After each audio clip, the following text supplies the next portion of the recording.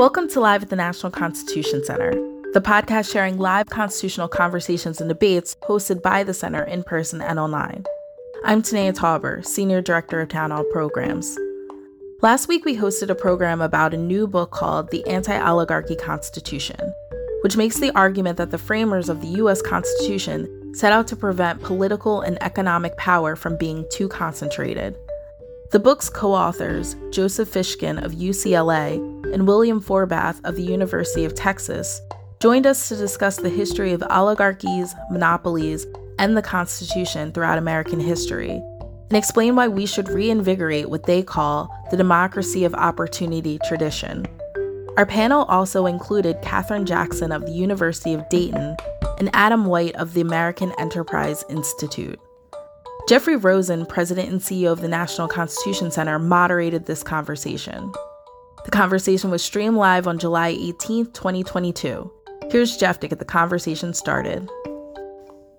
Hello, friends. Welcome to the National Constitution Center and to today's convening of America's Town Hall. I'm Jeffrey Rosen, the President and CEO of this wonderful institution. This is the last of our summer programs, and we have so many great programs coming up, as well as a whole bunch of wonderful We the People podcasts, as always. So please check those out, and can't wait to reconvene in September. Thank you so much for joining us, Joseph Fishkin, William Forbath, Katherine Jackson, and Adam White. I'm excited to discuss Willie and Joey, as I'm going to call them, with their permission, their great new book, The Anti-Oligarchy Constitution, and really use today's conversation to discuss this strain throughout American history of what you both call the anti-oligarchy constitution or the constitution of opportunity. And I want to move through, as the book does, each of the major eras in American constitutional history: the founding, the antebellum era, Reconstruction, the Gilded Age, the Progressive Era, the New Deal, and taking things up to the present. And just ask of you to help us understand this forgotten history, tease out the strains of anti-oligarchy constitutionalism, and then you can debate it and discuss its relevance. Willie Forbath, let's begin with you. In your chapter on the founding, you quote Noah Webster on the Constitution of Opportunity, who says the basis of a democratic and republican form of government, a fundamental law favoring an equal or rather a general distribution of property, and he insisted an equality of property is the very soul of a republic. While this continues, the people will inevitably possess both power and freedom. When this is lost, power departs, liberty expires, and a commonwealth will inevitably assume some other form. You discuss how these ideas came from constitutional thinkers in England, like the English thinker James Harrison, who said equality of estates caused the equality of power, and equality of power is the liberty not only of commonwealth, but of every man. And you say that John Adams, Webster's friend, embraced Harrington's maxim that power always follows property. A long wind-up, but an important question. Tell us about the significance of this Harringtonian egalitarian strain of thinking in the early republic. Well, first of all, thank you, Jeff, and thank you to all the folks at the National Constitution Center. It's really an honor and a pleasure to be here. So diving right in, the idea that a roughly equal division of property among a citizenry was an indispensable basis for a republican form of government was widely shared among the revolutionary and founding generations. It hailed back to 17th century England, as Jeff mentioned, but it was the coin of the realm from fairly, if we can talk about stodgy revolutionaries, Noah Webster and John Adams, as much as they were squarely on the side of pushing back and ultimately declaring independence from Great Britain, they were not the rabble-rousers or the radicals in the revolutionary era. Nevertheless, they shared with the whole sweep of revolutionaries and constitution makers in the early republic this idea that politics and economics were inextricably knitted together, and that only a certain kind of economy, or as they would have said, a certain kind of political economy, because they were so inextricable in the thinking of this era, and for a century further, right? That they didn't think of political science is over here and economics is over here. It's political economy. And the idea that everyone who counted as a citizen, and obviously in that era, that was a remarkably broad swath of people, but they all were white men. There were abolitionists among the founders, and there were no small number of friends of women's equality. But overwhelmingly, this was an idea about the economic standing of white men, and it had to be roughly equal, which is striking.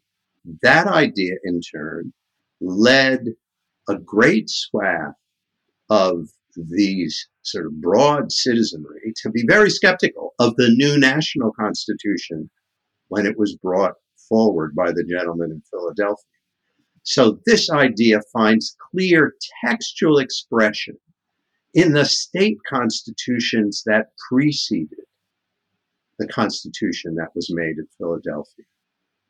And this idea helped animate a broad critique of what was being fashioned and what was brought forward in Philadelphia, on the ground that, as anti-federalists put it, right, this new constitution, for reasons we can unpack, but the short of it was this new constitution would empower a new central political elite who would use its political power to undermine the egalitarian economic order that was meant to be the heart of a Republican form of government.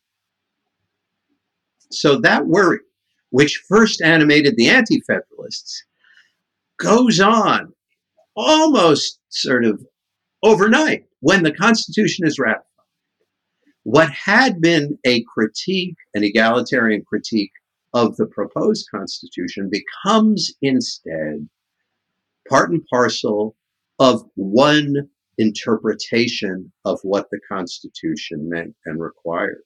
So that many of the most egalitarian ideas about the economic foundations of our republic begin life in significant measure as a critique from the point of view of these first state constitutions, which were radically democratic for their day, a critique of the kinds of power that seemed to be taken away by the new Constitution.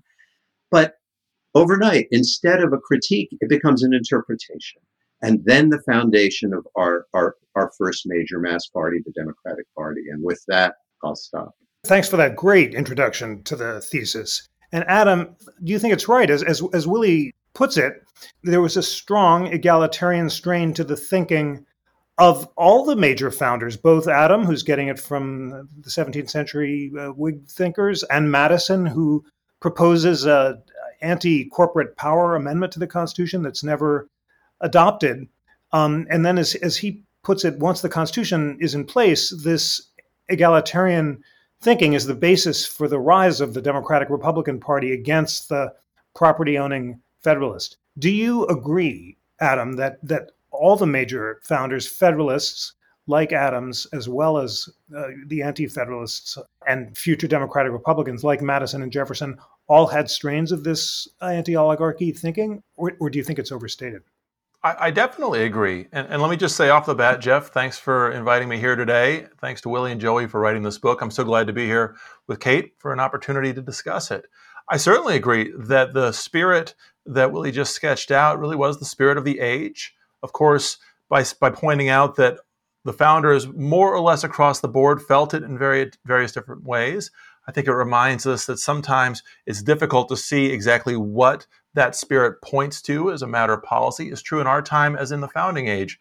But in earlier books, such as Gordon Wood's historical treatment of the era, and now on to this new book, we see certainly that the founders felt a Republican spirit, a spirit of greater equality, greater obligations, but also rights as citizens. Of course, not all Americans of the era, needless to say, had access to the rights of citizenship in the same way. And the American story is a story of fixing that over time.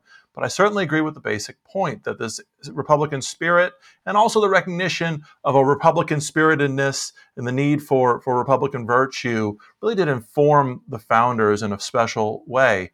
I'd point out that Madison, of course, in getting ready for the Philadelphia Convention, is reflecting upon what's happening in the states, what's been facilitated by the weak federal government, and the need for a stronger federal government to help better embody the spirit of the age, not just a national spirit, but also a Republican spirit.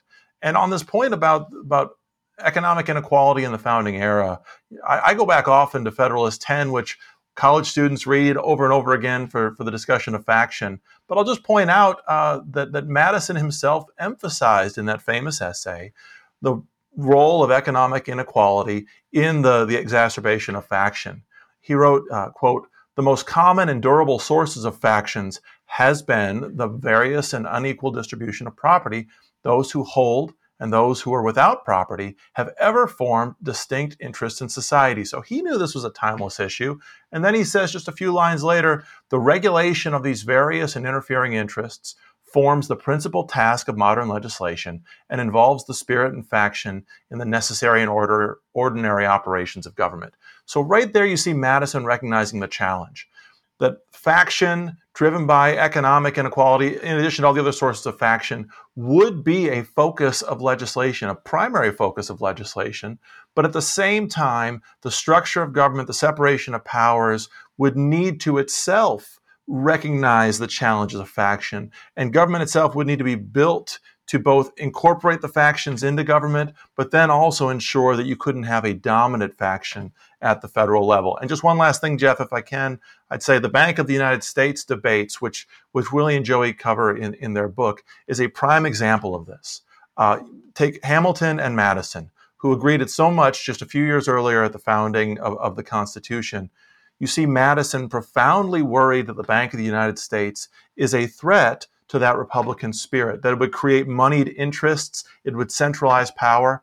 But Hamilton and the Federalists believed just as firmly that institutions like the Bank of the United States were necessary to preserve the soundness of money that would itself be a foundation for the kind of Republican spirit that they saw.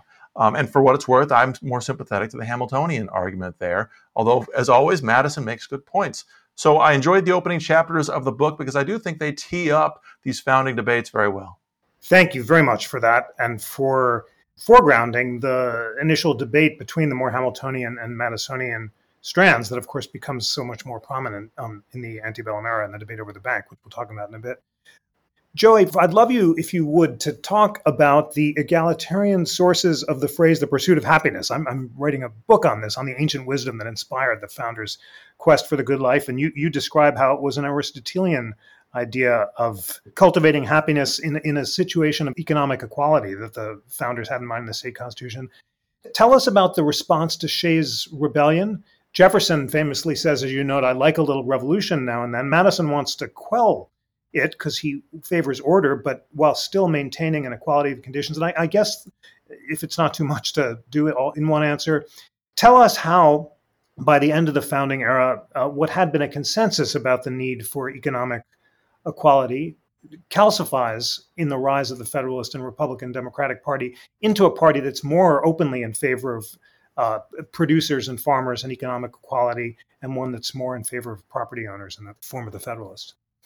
Thank you so much for these rich questions, which would invite us to spend so much of this time discussing all of the richness of the story in the book. I guess I'll say a couple of things in response to part of what you said. It is a really important shift that we go through in much finer grain in the book from the idea of life, liberty, and property as the three things that the government is formed to protect, to life, liberty, and the pursuit of happiness, which is partly an idea that we can see reverberating down through traditions of American thought about equal opportunity, and that what we need is not just a wide distribution of property, but a wide openness to people from ordinary positions in life finding their way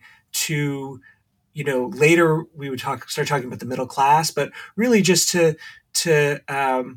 kinds of lives that are valuable and that people can participate in politics and that they can participate in the life of the community. It's a really rich idea that Jefferson and others are grabbing hold of.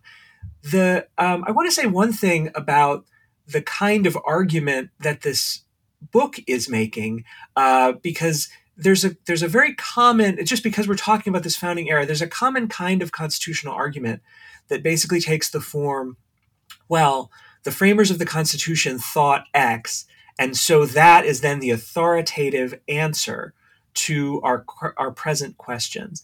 That's not actually the kind of argument that this book is.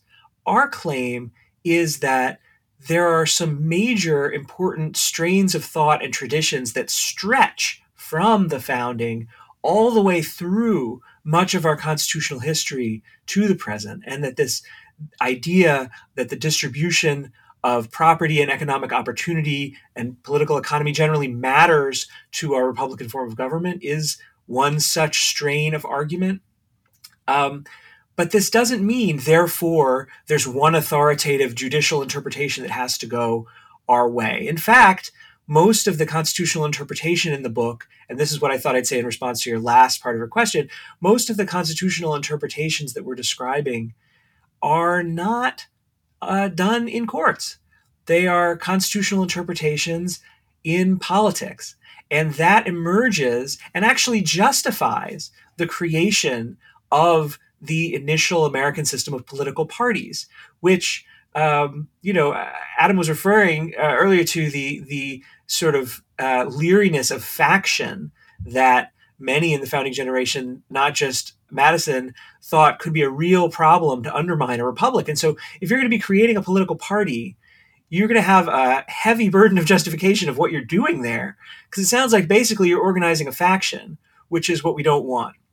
And so the sort of thinkers who were central to creating the Democratic Republican Party thought that it was different here because they had a constitutional vision, and that constitutional vision needed advocates in politics. If we were going to save the republic, we needed to have a constitution that, instead of concentrating all the money in New York the way the Federalists, were going to do, would instead make sure that the political economy distributed that wealth out to the hinterlands. And so those constitutional disagreements form the foundation of our entire system of political parties. The idea was that you would argue your constitutional case out in politics. People would agree because ultimately the people are the ones whose constitutional views matter the most.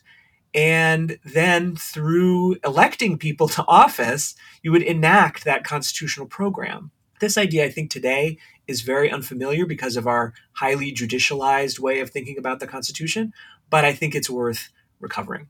It is indeed worth recovering. It's such a fascinating point you make that we think of Madison and Jefferson as the founders of the very political parties they had denounced when in the Constitution era they didn't like faction. But as you point out, for them, there was no inconsistency because there's an exception for groups that are trying to defend the egalitarian constitutional order itself. It's a wonderful point. Kate, you've heard this great discussion, and I wonder how you want to help us make sense of the founding era. Is it too simplistic to say that it ends with a clash between the pro-property Federalists and the pro-farmer Democratic Republicans, and that in fact we see this egalitarian strain really in both parties in the founding era? Or does the debate over the national bank, which is going to be the transition to our next era, the antebellum era, does that really calcify the camps in ways that pit the pro and anti-egalitarian Constitution people against each other? Well, I think when I think about the debate surrounding the national bank, I can't help but think about what the founders thought about marrying legal, political, and economic power generally. Now, we know that they were very anti-corporate. They did not like business corporations. It's a bit of an anachronism. They associated them with monopoly. They associated them with people of political power using the power of the state to accumulate more wealth and accumulate more power. And I think I see that theme, not only in the debate across the, the Federalist, anti-Federalist, but one that continues later. And also a commitment that when wealth should be used or used for public purposes, it should be publicly accountable. Right. And so any major, massive, big economic project should at least be public. Right. And also hopefully in a public in a way that is democratically accountable. So we see the first corporations back then be used for public purposes, and thinking roads and canals back in the founding era. So I guess at the end of the day, I find this conversation to be very clunky and anachronistic, because what we associate with wealth and power in politics today is so very different. Back then it was, where did wealth come from? War bonds and Wall Street and land, right, in the South. And I don't know, like when we talk about the political economy, the Constitution, and oligarchy, I would just counsel a little bit of hesitancy of dragging back arguments from the past, as if they're completely relevant today without thinking these things through. We'll hope to explore the contemporary relevance toward the end, but simply just recovering this fascinating history is so rich that I'm excited to continue it. Willie, you, in your chapter on the antebellum Constitution, talk about, at the rise of Jacksonian democracy, you say both the Whigs and the Jacksonians alike shared the belief that when it came to constitutional political economy, they, the legislators, including the president in the exercise of his legislative role, were the primary interpretive actors or expositors of the Constitution. Both the Jacksonians and the Whigs, interestingly, have egalitarian strains in them. Tell us about the emergence of two new visions of constitutional political economy built around the rival systems of labor and production, free labor, and slavery.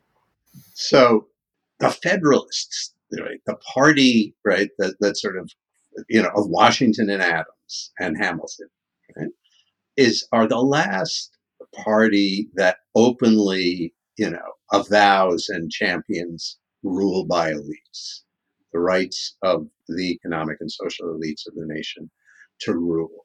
And they are laid low by the Jeffersonians, who, as Joey says, justify the creation of what the sort of Federalist Papers, as Adams suggested, right, condemn as organized political factions. They say you cannot have a republic, a mass republic, a republic in which all the citizenry, albeit only white men for the time being, participate without parties, because otherwise the economic ruling class will use its wherewithal to run the government.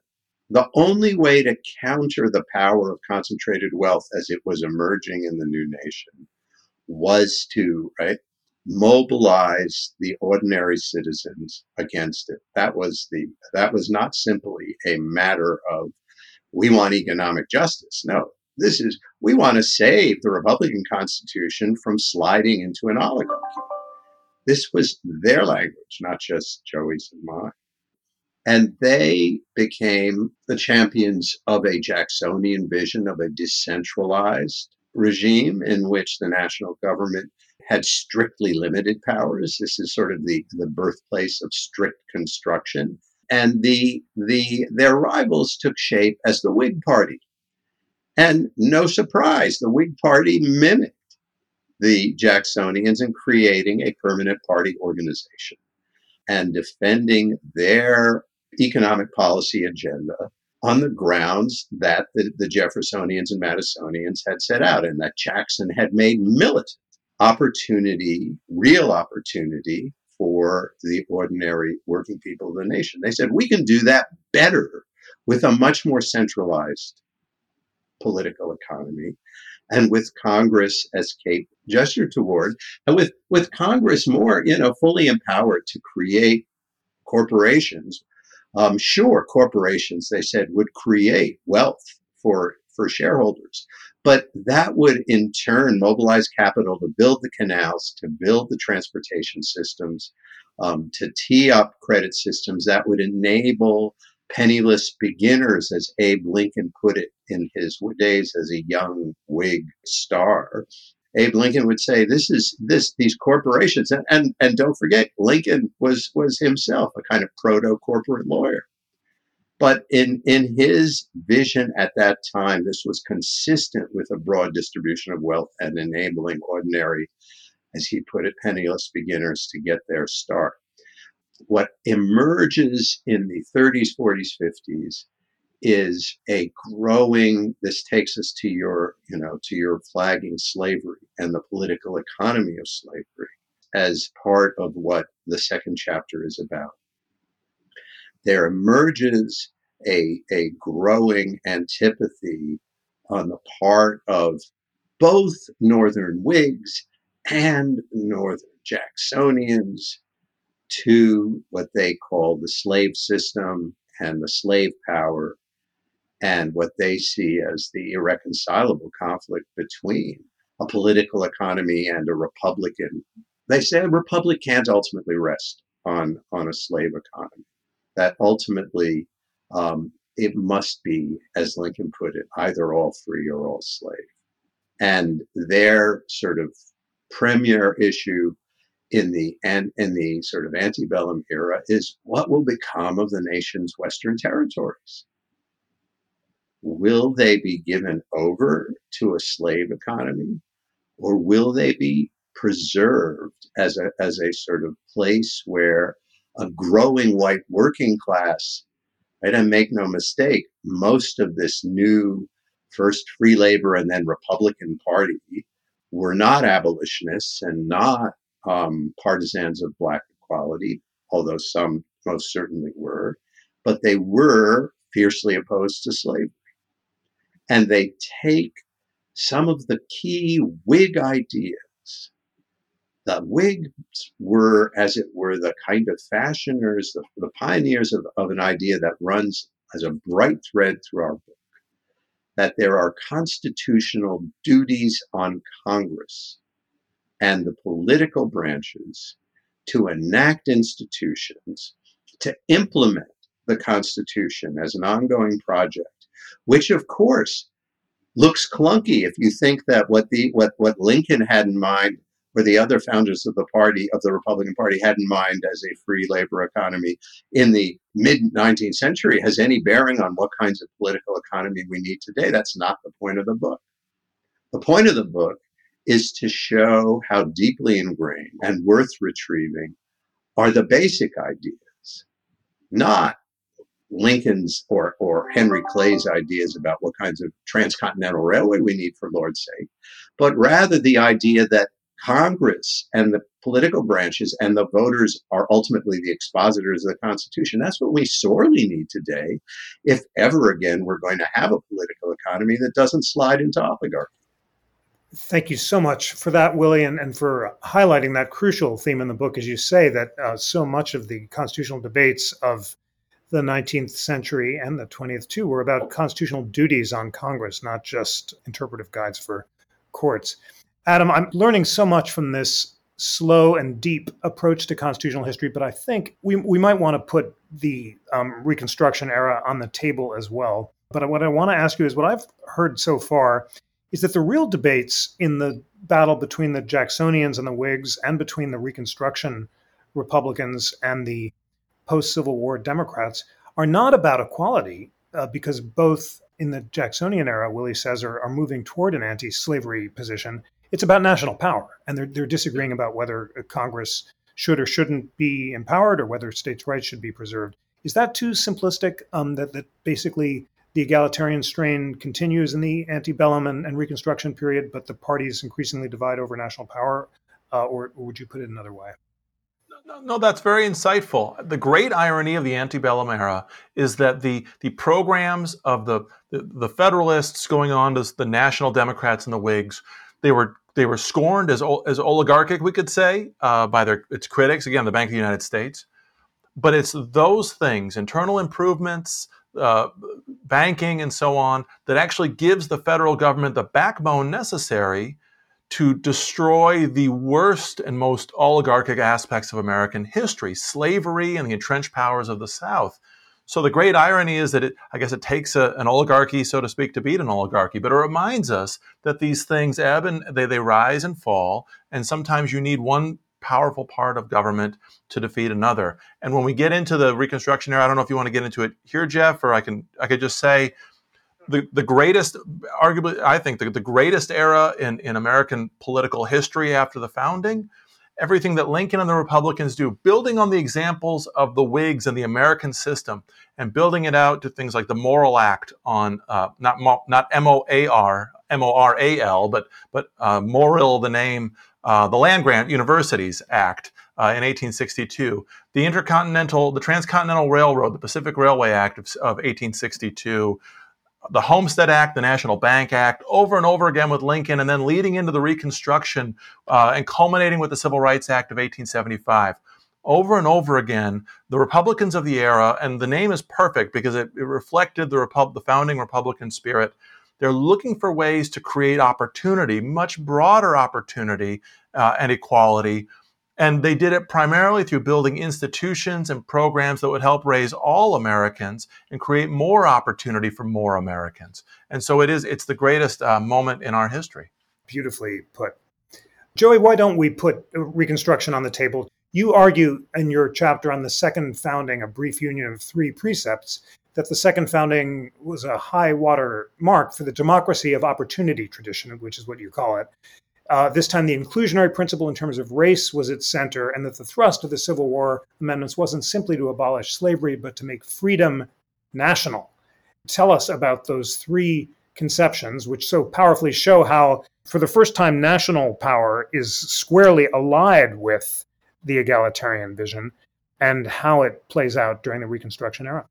The story in this book is a story of a tradition, and when we talk about this democracy of opportunity tradition, we are looking at it that way because its practitioners themselves drew on the rounds of previous thought and argument in building their own case for how in their era to bring about a broad distribution of opportunity and wealth. So the three principles that we see as central to this tradition, which come together in the Reconstruction Republican ideas kind of for the first time, are first, what we've been talking about, this old idea that you can't have a republic if you have oligarchy, which is too much concentration of economic and political power, and that those economic and political, it kind of goes together.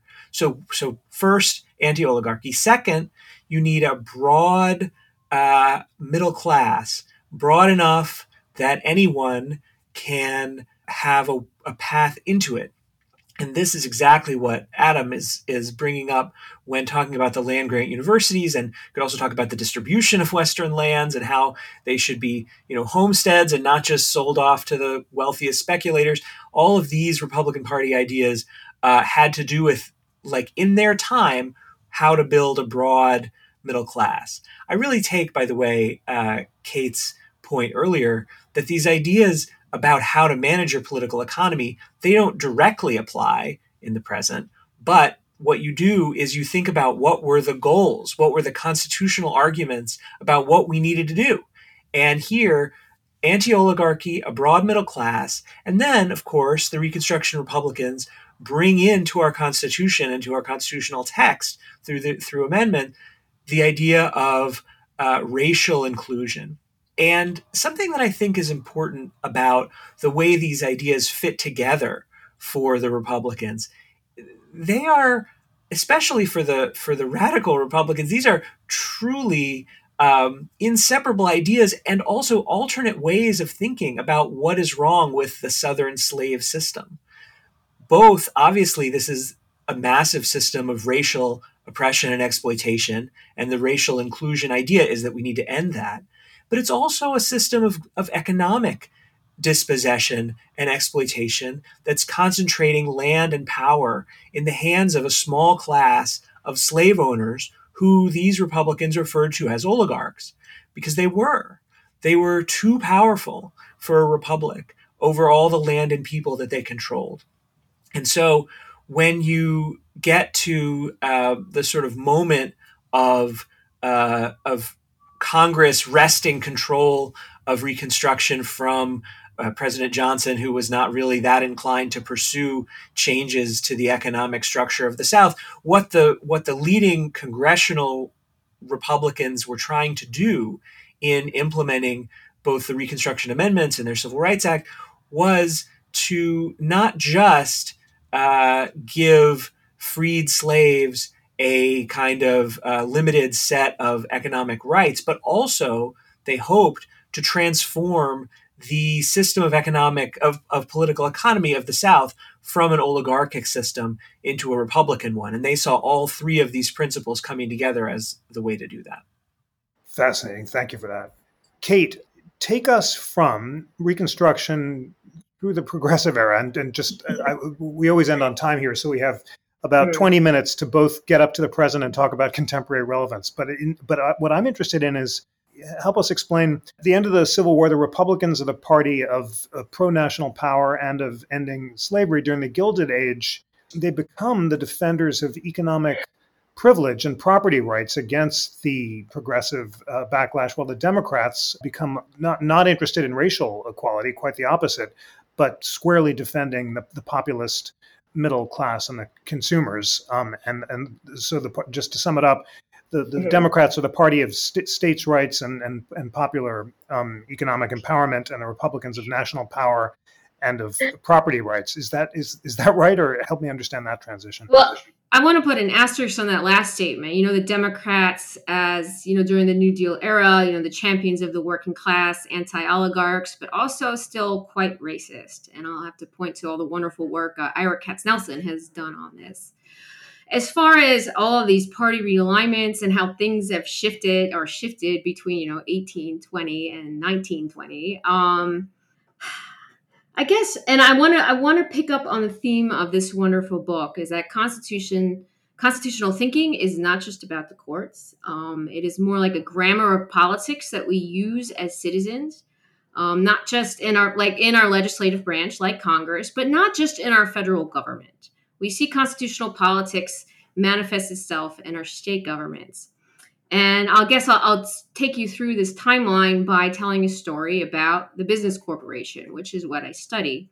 So we see in the founding era a suspicion of business corporations because of their oligarchic tendencies. And then in the Jacksonian era, with the typical American experimentalism and wanting to discover new ways of doing things, we decide to embrace incorporation. But we don't give it out to special people. We start general incorporation, right? So anyone with $50 can go down to the state house and form a corporation.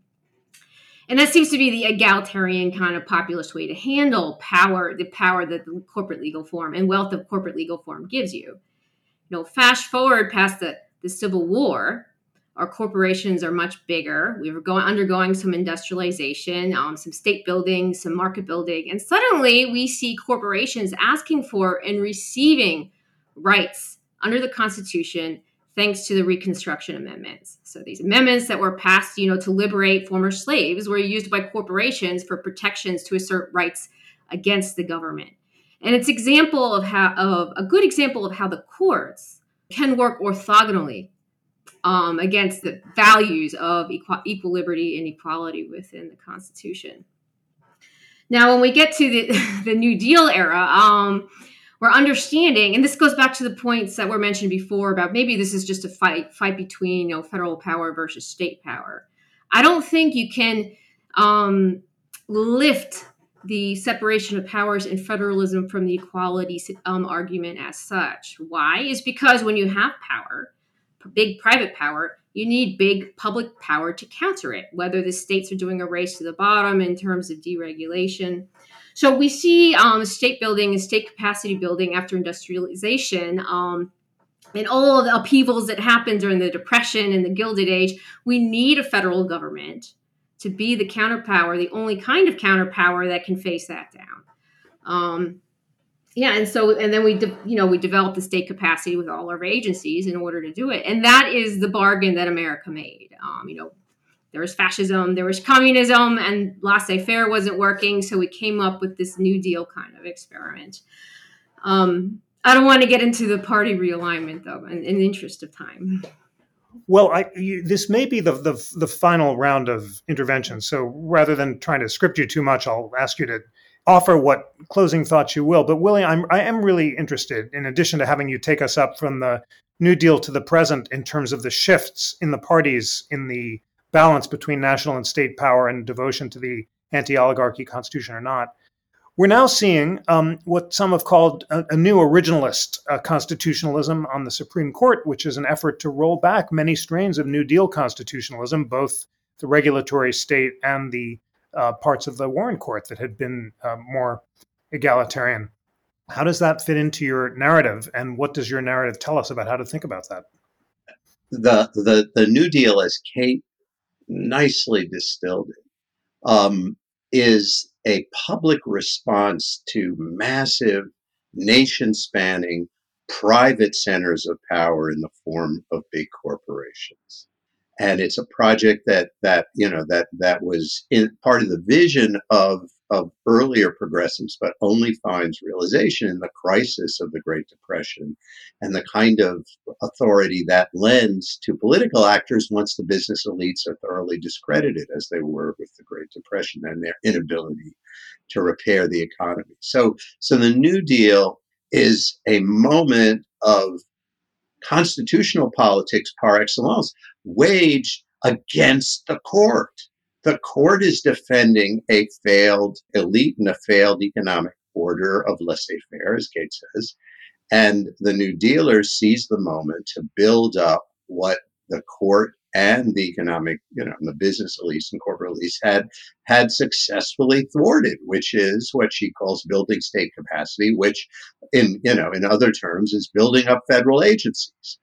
Fast forward to the last day of the term of the Supreme Court, this June, and you have a court reaching back to the sort of battle against the New Deal and the battle against building up a national government capable of repairing our economy and running in the interests of ordinary people.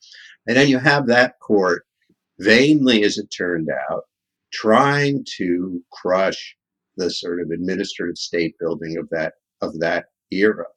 Even then, court did not but once have the temerity to say that Congress can't confer on the administrative state and its agencies broad regulatory authority, that it can't use broad general language to say, this agency shall protect workers' safety. This agency shall protect a clean environment. This agency shall ensure the safety and purity of our food and drugs. The court chiefly tried to say there has to be some judicial review and there has to be some due process in the agencies. And at the end of the day, the court stepped back and Congress crafted the ground rules for how we run our administrative agencies and our administrative state in the Administrative Procedure Act. And there was much more legalism and due process than most other nations' administrative states. And that was an artifact of how court-centered we are. At the same time, what happens in the period, Jeff, that we've sort of left out between today and the New Deal and that rich moment of legislative and executive branch constitutional interpretation and building was what Joey and I call a great forgetting of the idea that Congress and the executive branch are equal and in many ways primary constitutional interpreters and builders because they're accountable to the people, and the idea that the economy is a subject of constitutional concern. That sort of is all forgotten as the nation, right, as liberals and progressives understandably fall in love with the Warren Court and understandably defend the Warren Court against the assaults of racist politicians who are insisting on a popular constitutionalism. Popular constitutionalism gets a terrible rap in this moment in which the Warren Court is being opposed by racists who want to reassert states' rights over against racial equality. we liberals and progressives need to wake up from our long mourning for the Warren Court.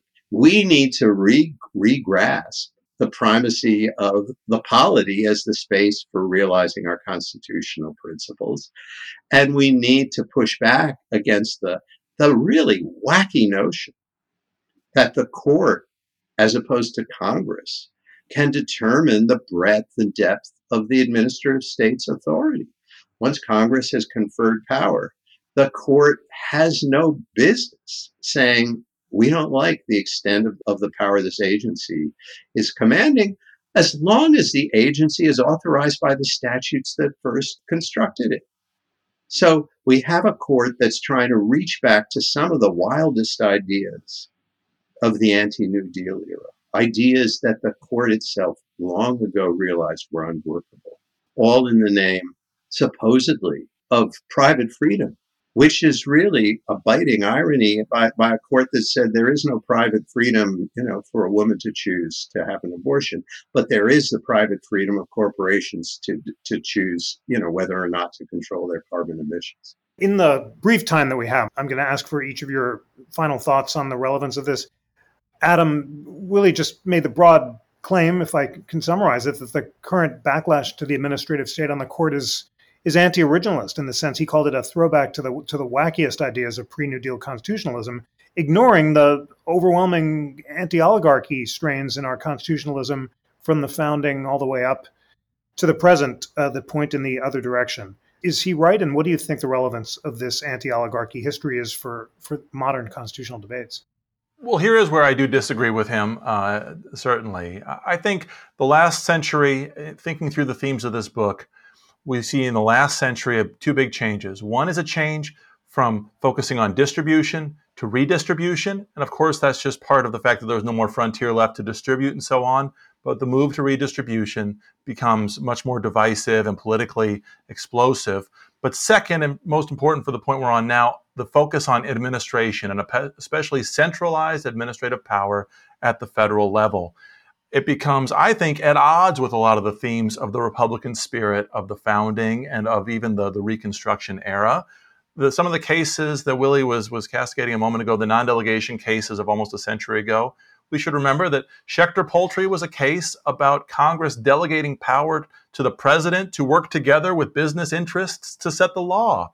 I think that decision, striking down that law, was a great small r Republican, anti-oligarchic law. And I think that in our own time, one of the challenges in thinking through how we ought to see things today is we need to worry about the accumulation of power in private hands and also the accumulation of power in government hands, especially the centralization of administrative agencies, which Louis Brandeis was opposed to, and for good reason. And we ought to remember that in our own time, often concentrated power in public and private hands work together in ways that really undermine the Republican spirit of the founding, of the Reconstruction era, and other best moments in American history. And I want to point out one last, since I alluded earlier to the Civil Rights Act of 1875, the Civil Rights Act of 1964, maybe the greatest piece of legislation of the 20th century, one of our greatest moments in our own time, becomes much more challenging as it goes from the legislative sphere into the administrative sphere. And I think it's a cautionary tale. Joey, Adam makes a strong point that for Louis Brandeis opposed the curse of bigness in business as well as in government, and he defended the interests of the producing classes by opposing centralized power. Has the modern Democratic Party lost that suspicion of bigness, and how does it interact today with your efforts to resurrect the anti-oligarchy constitution? Well, I think the story of what do we do about the expansion of private power in the form of large corporations from a century ago. This is a story where all arguments from all sides have relevance in the present. In particular, I think we have forgotten completely that antitrust law, which the point of which was to break up concentrations of private power, this was viewed by progressives a century ago as a constitutionally central project, that you needed to break up these large concentrations of private power and wealth if we were going to preserve a republic. Now, there also were progressives who took the view that sometimes you can't break up the concentrations of private wealth. You need to build up public power to be a commensurate counterweight. And this is how we got the regulatory state that Adam is arguing has gone too far. The idea was that we need to build up sufficient public, democratically accountable power so that the state, the federal government, is ultimately what you need. If you have national corporations, it needs to be the national government regulating and opposing them. The state governments are too weak and small to even do the work. And so I think that argument, it was right then, and it's probably even more true today. The way that the system of American capitalism has changed since a century ago, I think raises many alarms for the proponents of the tradition that we are sketching in this book. And the way that, where I will meet Adam partway is that the interaction among the largest private concentrations of power and the governments that are sometimes captured by them, that is a real problem. That is part of what progressives a century ago worried about when they worried about large national corporations and thought we should break them up through antitrust when they become sufficiently powerful. So I guess I would say the story of the anti-oligarchy tradition in the present, I think, is partly a story about inequality and redistribution. But I would sort of maybe challenge a little bit the premise that there's ever have been much of a separation between distribution and redistribution in the arguments of opponents of redistributing the nation's wealth. The federal income tax, which has done so much to reduce inequality in this country, was initially opposed by corporate and business interests and by wealthy Americans as an unconstitutional form of redistribution that violated equal protection of the laws. And it took a political fight against the court's interpretation of the Constitution. Ultimately, that one resulted in an Article 5 amendment, but there have been other parts of the fight against that interpretation that resulted in just ultimately the courts backing off and capitulating. Those fights about how much can the federal government do to redistribute economic opportunity and the chance to pursue happiness so that it's not too hoarded by the few.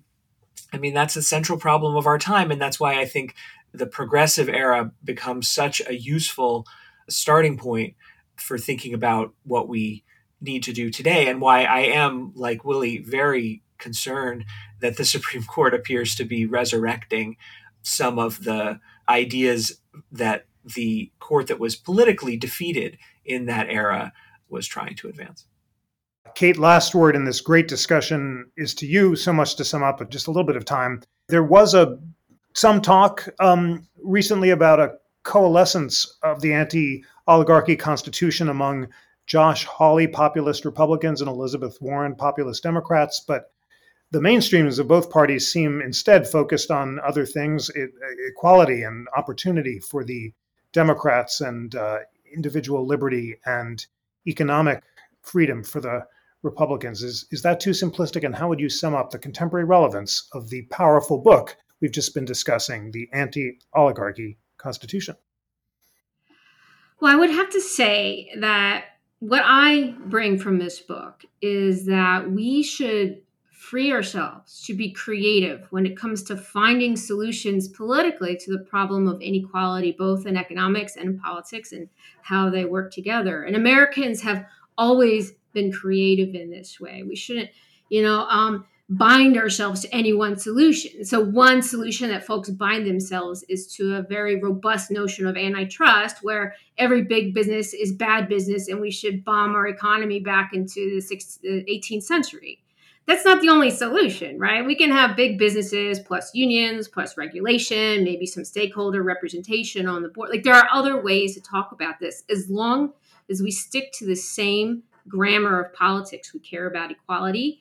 We care about one person, one vote. We care about not letting wealth let you get a leg up over others. And this is where administration can give us some interesting tools. So, for example, during the Reconstruction era, before we shamefully abandoned it, administration served as a focal point for democratic organization in the South. Maybe your local politicians weren't doing anything for you, but the federal government came down and there were bureaus and things that you could go to and ask for help, to ask for money, to ask for roads, right? And we should use these agencies, consider them as just another tool in our toolkit to cash out the promise of a constitution dedicated to treating each and every one of us as equals, as equal authors of the laws that bind us. So stay creative. Stay creative indeed. Thank you so much, Willie Forbath, Adam White, Joey Fishkin, and Kate Jackson for a rich, deep, and historically informed discussion of this important strain in American constitutional history, the anti-oligarchy Constitution. Thanks to all of you, friends, for taking an hour out in the middle of your day to learn and grow together. It's so meaningful to have these conversations with you, and I'm so grateful to you for joining. Thanks to all. Have a wonderful August, and look forward to reconvening America's Town Hall in September. Until then, thanks again, and goodbye. Today's show was produced by John Guerra, Melody Rowell, Lana Ulrich, and me, Tanea Tauber. It was engineered by Dave Stotts. Research was also provided by Elliot Peck and Lana Ulrich. For a list of resources mentioned throughout this episode, visit constitutioncenter.org/debate. We'll be taking a break for the rest of the summer, so now's your opportunity to catch up on older episodes of Live at the NCC or watch the videos of our town halls in our media library at constitutioncenter.org/constitution. We'll be back here in September, so be sure to subscribe to the show wherever you get your podcasts so you won't miss an episode. On behalf of the National Constitution Center, I'm Tanea Tauber.